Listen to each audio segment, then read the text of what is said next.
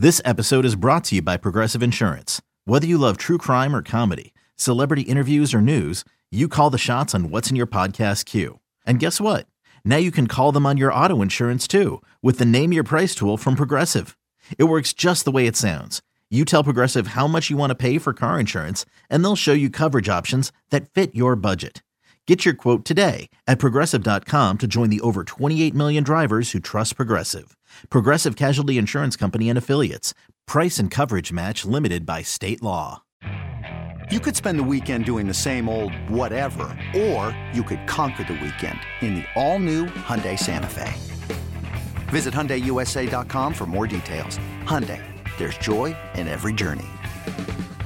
All right, we got 3 up, 3 down. We got a Padres series to preview. Before we move into all of that, we want to remind you that you are listening to the Garlic Fries and Baseball Guys podcast. Remember to subscribe. Remember to tell everybody you know. Bring them all in. Give us a rate review. We appreciate it so much. The San Diego Padres coming to town, and before we get into any nuts and bolts about whether there's any Mauricio Dubon bunt hangover or even just the matchup of two high-level teams, I was thinking about this the other day, Joe, and you tell me, is this a good thing or the bad thing for Major League Baseball? If you look at the National League standings right now, there are only 6 teams who have a winning record. That's it. I know. How many teams make the playoffs this year? 6 teams make the playoffs. It's early. We're only at the quarter pole. But any of us with half a brain and one eye can see who the 6 best teams are in Major League Baseball. And by the way, it is exactly the 6 we would have predicted before the year started, which is the Mets in the East, and then the Brewers and the Cardinals in the Central, and the big 3 in the West with the Dodgers, Padres, and Giants. I am comfortable already on May 19th sitting here and telling you, I think I know who the 6 playoff teams are going to be, which is like comforting as a Giants fan, but it also feels like we're being robbed of a race because of the expansion of playoffs. I don't think it's just the expansion, because that is an element. I also think, because I've been looking at it as a whole, I'm like, man, the Giants don't have any stars. What are we doing? Well, I'll tell you what they're doing. They're at least competing, because I'm looking at 11, 12, 13 teams in all of baseball that aren't even competing. And honestly, it insults me as a sports fan, but even more so as a baseball fan, that they're doing this to these other. The Reds, have you been watching what the Reds are trotting out there? It's disgusting. And so, whenever you get mad at the Giants and random guy, Luis Gonzalez, random guy X is coming up. It's like, you know what? At least they're trying to pull the lever and trying to win. And they're going to win. They're going to make the playoffs. There's no doubt about it. Yep. 3 of the top 8 records in baseball are coming out of the NL West. The best baseball is being played out West.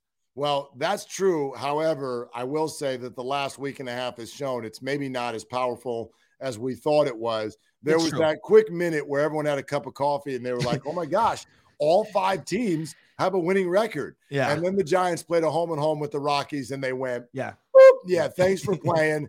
Get off of my shoulder. Yeah. You're still the Rockies. The Dodgers, meantime, were like, Diamondbacks, you're still the Diamondbacks. You're adorable. Welcome to 4th and 5th place. That's where you're staying. So we'll see if the Padres have more staying power this year. I know there are a couple of teams that we're dismissing. The Braves are the champs. They're a very different team this year. Very different. The Phillies always have some name value. But the bottom line is, and I know Max Scherzer is now going to be out 6 to 8. We'll see how that affects the Mets. Their great pitching is, not shockingly, all getting hurt. So we'll see if they stick. I'm not saying that there's no room for movement, but I hear you. We're a quarter in, and you can clearly tell that's who the top 6 teams are. And again, as a fan, you're like, yes, the Giants are one of them. On the other side, if you've got these 3 great teams in the West, and you really aren't going to get a true race into September because all they're doing is jockeying for seed, there's a little something you lose there. No, I think you're 100% right. Look, last year was painful and amazing simultaneously. Right? Like, say what you want. Oh, the Giants, all they did was punch a ticket to face the Dodgers. No, that was incredible. It might be the true great last pennant race, like in the history of baseball. Like, that's the way I'm viewing it. And we'll see what happens here. Forget the pennant race for just a second. I'm very interested to see what this does for activity toward the deadline? Are these teams that are bottom dwellers just going to not trade anyone away? Are the teams that know they're going to kind of like be in a spot of a playoff race, are they really going to go that extra mile to try to jump someone to get into the number 1 seed? Is it really that incentivized? Like I'm very interested to see how this kind of changes the aggression of teams trying to acquire or trade players as we near that deadline. Well, I think that's one of the reasons, we had the aforementioned Juan Soto in a conversation about him is, they're one of the only teams that we can already look at and say, you're definitely going to be a seller come deadline. But this is a great point that you're bringing up, and not something we think about when we think about expanded playoffs. We think about expanded playoffs, we immediately think, okay, more teams are going to be relevant for their fans. And we're also aware that this is a financial play for the owners. More playoffs equals more money. But we don't think of what you just said, which is that the trade deadline could easily get diluted because everybody is going to think that they're in on this thing. We just watched the Giants crush through the Rockies. Guess what? The Rockies right now are they're the first team out. They are the 7 seed, if you will. Crazy. And you can watch them. They're 2-8 in their last 10. They're not a playoff level baseball team. They're not. But they may think they are. Yeah. When we get to July, because they're 6 games under 500, and they're like, well, we're only 3 games out of a playoff spot.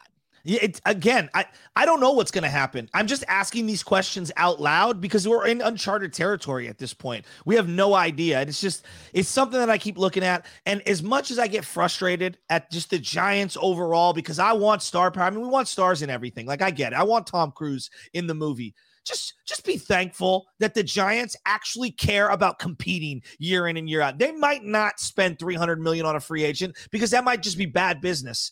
But they want to win. That's their business. Their business is trying to win. And I'm just surveying the landscape of baseball. The Colorado Rockies is one that you just brought up. They paid $100 million or whatever it was for Arenado to take a hike. Like, what? Like, you're in the business of paying great players to go away? Couldn't be me. You know what I mean? So, just be thankful. And believe me, I pull my hair out with the Giants all the time. But they're going to make the playoffs, and they're going to try. And I salute that. Hey, Rob Bradford here. You guys know I'm always up for a good MVP story, and one of the best stories is Wasabi Technology. Wasabi is the world's hottest cloud storage company, and it's become the go-to provider for professional and collegiate sports teams, including 20 Major League Baseball teams like the Red Sox and NHL teams like the Bruins and Vancouver Canucks. Even the Liverpool Football Club is getting in on the Wasabi action. So, why is Wasabi the MVP? Well, Wasabi was purpose-built to free businesses from skyrocketing storage costs and unpredictable transaction fees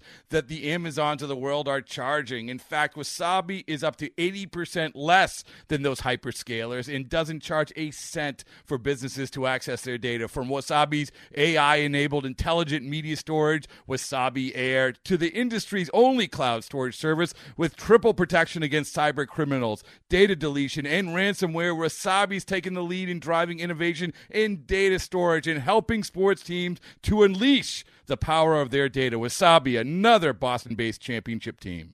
Yeah, absolutely. We'll get to 3 up, 3 down in just a sec, but let's dive into the Padres a little bit. This is an interesting spot for them. They're 24-14.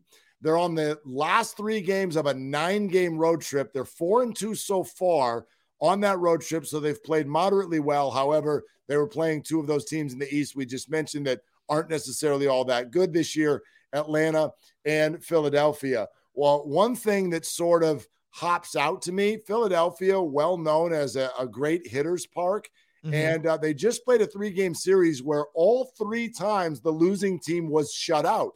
It was one 3-0 game, another 3-0 game, and then a 2-0 game, which tells me, A, well, they're pitching very well, but B, they're not hitting the ball very well. The Giants will face Manaea, Musgrove, and Clevinger, but it's a lineup that'll go against Junis, Rodon, and Wood in theory, unless the Giants make some changes there. It's a lineup that's not hitting the ball very well, and now you come to a pitcher's park like Oracle. I know the weather is warm this week, but I'm looking for the Giants pitching staff to really lead the way through this series and see if they can at least grab 2 out of 3. Yeah, I'm with you on that one. And I'm ready to see this matchup because I want Padres Giants to be a little something. Like, that's what I want. And what's crazy, you referencing these shutouts that they've had in the last couple of weeks, heading out of the month of April. Okay. If you would have just ended the season right then and there, they were top 5 in RBIs, runs scored, slugging percentage. Like the Padres were hitting the ball. And so to see them kind of not hit the ball right now over the last couple of weeks is quite interesting. And Manaea, that's a trade that they made. That's a shrewd trade. I like Manaea. I think he fits the ballpark. I think he fits the division. Already given the Giants fits already this year. He pitched a pretty good game, the game I went to. So they need to take 2 out of 3, though. Best believe. I'm not trying to lose to the Padres again. Yeah. Just because of what Darren Ruff has done in recent weeks, and because Evan Longoria is now back in the lineup, I feel a little bit better about the Giants' ability to go against a good left-hander like that, but still not great. And so typical Padres and Giants. I'm expecting some 3-2 ball games coming up this weekend at 3rd and King. Machado shenanigans. What's that? Machado shenanigans. Of course. If he's not getting under your skin, I don't know. You don't have any skin. That's the way I look at a guy like that. Even if he's not playing well, that guy still bugs me. All right. 3 up, 3 down. Right. Who you looking at with where the Giants are sitting at right now? All right, I'm going to give you 3 names right now that are trending on the way up, and I'm going to give you 3 names that are trending on the way down, and I'll rat-a-tat-tat them, and you could pick one from each category that you think is either, you shouldn't be alarmed, or, hey, this guy, he's on to something, and I'm feeling good about him. Here's your 3 up. Darren Ruff, 6 for his last 15, got 400 batting average the last week. Yastrzemski really catching fire, 7 RBIs this week. He was 7 for 22. Estrada batting 373. Those are my 3 up. And here are my 3 down. Jock Peterson, Brandon Belt, Brandon Crawford combined for 23 strikeouts this week. The only solace I'll take, Crawford had 6 hits and 5 RBIs, so he is driving in runs.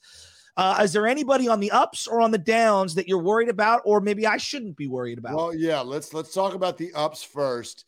And I want to highlight out of the 3 that you brought up, Darren Ruff, Mike Yastrzemski, and Thairo Estrada. I want to highlight Darren Ruff because I feel like this is just something that was inevitable, if you will. I felt this way about Darren Ruff the whole time. You have. One of those guys because of his story, because he's a Farhan find, because he was in Korea not too long ago, people were like, really? Is this going to work? And then it works, and it works for 2 full seasons.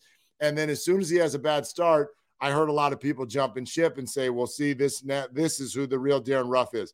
No, this is who the real Darren Ruff is. Yeah. This guy has always crushed left-handers. He started to crush right-handers last year. He was the king of the hard hit out early in the year. I know that the power numbers are still down. They're down, yeah. But take a look around the league. Who's not suffering from that? We would just 2 weeks ago, we went over all of the massive 9-figure free agents who still hadn't hit their first home run. So the ball is definitely down. And my gosh, did you see the other day when Austin Slater got a hold of one and did his mini bat flip at Coors Field? I know. And it didn't get out. I couldn't believe it. When have you ever seen someone think they hit one out at Coors and it wasn't a home run? So the ball is dead. Yes. Ruff looks fine to me. And so I'm glad that things are finally starting to fall in for him and he's having some good at bats. On the flip side, look, the Brandons are the Brandons. They're streaky. Right.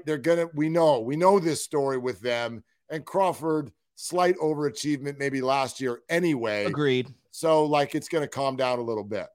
But Jock Peterson, he ran this team through April. He was outstanding. Joe, I asked you before we sat down to talk about this to not look up his May numbers. I did not. Because they are going to blow you away. The only reason I looked him up because I feel like I've watched every game. I can't remember the last time he got a hit. I looked it up and I go, oh, I'm not crazy. The month of May, Peterson is 2 for 39. He is 2 for 39, which is a batting average of 0.51. Whoa. One of the hits was a pointless home run at the end of that ridiculous game right. in St. Louis. That's right. So we're talking about someone who I love that the smile is still on his face. Yeah. And I'm not quote unquote worried about him, but man, this is an epic struggle that this guy is going through here in the month of May. You think it's just the calf injury? Like when he hurt the calf and he hasn't really recovered, or is it, you think this is kind of who he is? He's going to be streaky. I mean, yeah, definitely a streaky player. And I always think whenever you're on a hot streak and then you get nailed with an injury, right, there's like a mental side to when you come back and you're like, I'm supposed to pick up right where I left off, and it just doesn't work that way. Yeah. And so, you know, he's a golfer on the bogey train right now, man. And I mean, he just, you know, he's just not hitting those pitches, but typical of the kind of hitter that the Giants have. He's going to carry you for 3 weeks, and then he's going to look really, really bad for 3 weeks, but he'll pop out of it and carry him again. I have no doubt. Yeah, I think he's going to be fine. Look, he's like a 240 hitter at when he's going, and he's going to hit bombs. He's going to strike out and look kind of ugly at times and look kind of goofy in a T-shirt. Like, that's kind of who he is. The Brandons, I'm not really worried about, although I would like to see Brandon start to drive the ball a little more. On the plus side, Estrada's been so good for this team. He's becoming their little like Jurickson Profar, where he's got a little positional versatility now. He's hitting the ball on both sides. I really like where he's at. And you brought up Darren Ruff earlier in terms of the hard hit thing. ESPN said a stat on Sunday night while they were playing the St. Louis Cardinals. They said that Darren Ruff has the exact same average launch angle and exit velocity as Paul Goldschmidt when they averaged out all the different at-bats throughout the year.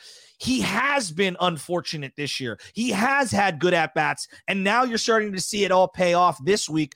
You know how baseball is. You move to the left, the ball goes to the right. You move to the right, the ball goes to the left. It's all going to even out for him because I do think he is a better ball player than what we saw the first month. And Darren, I apologize. I jumped the gun a little. He's a really good hitter, man. He's been so consistent for them for a couple of years and such a good story. So, yeah, man, time for some balls to fall in for him, and it looks like they definitely are. All right, San Diego Padres this weekend, then the Mets without Scherzer are going to come to town.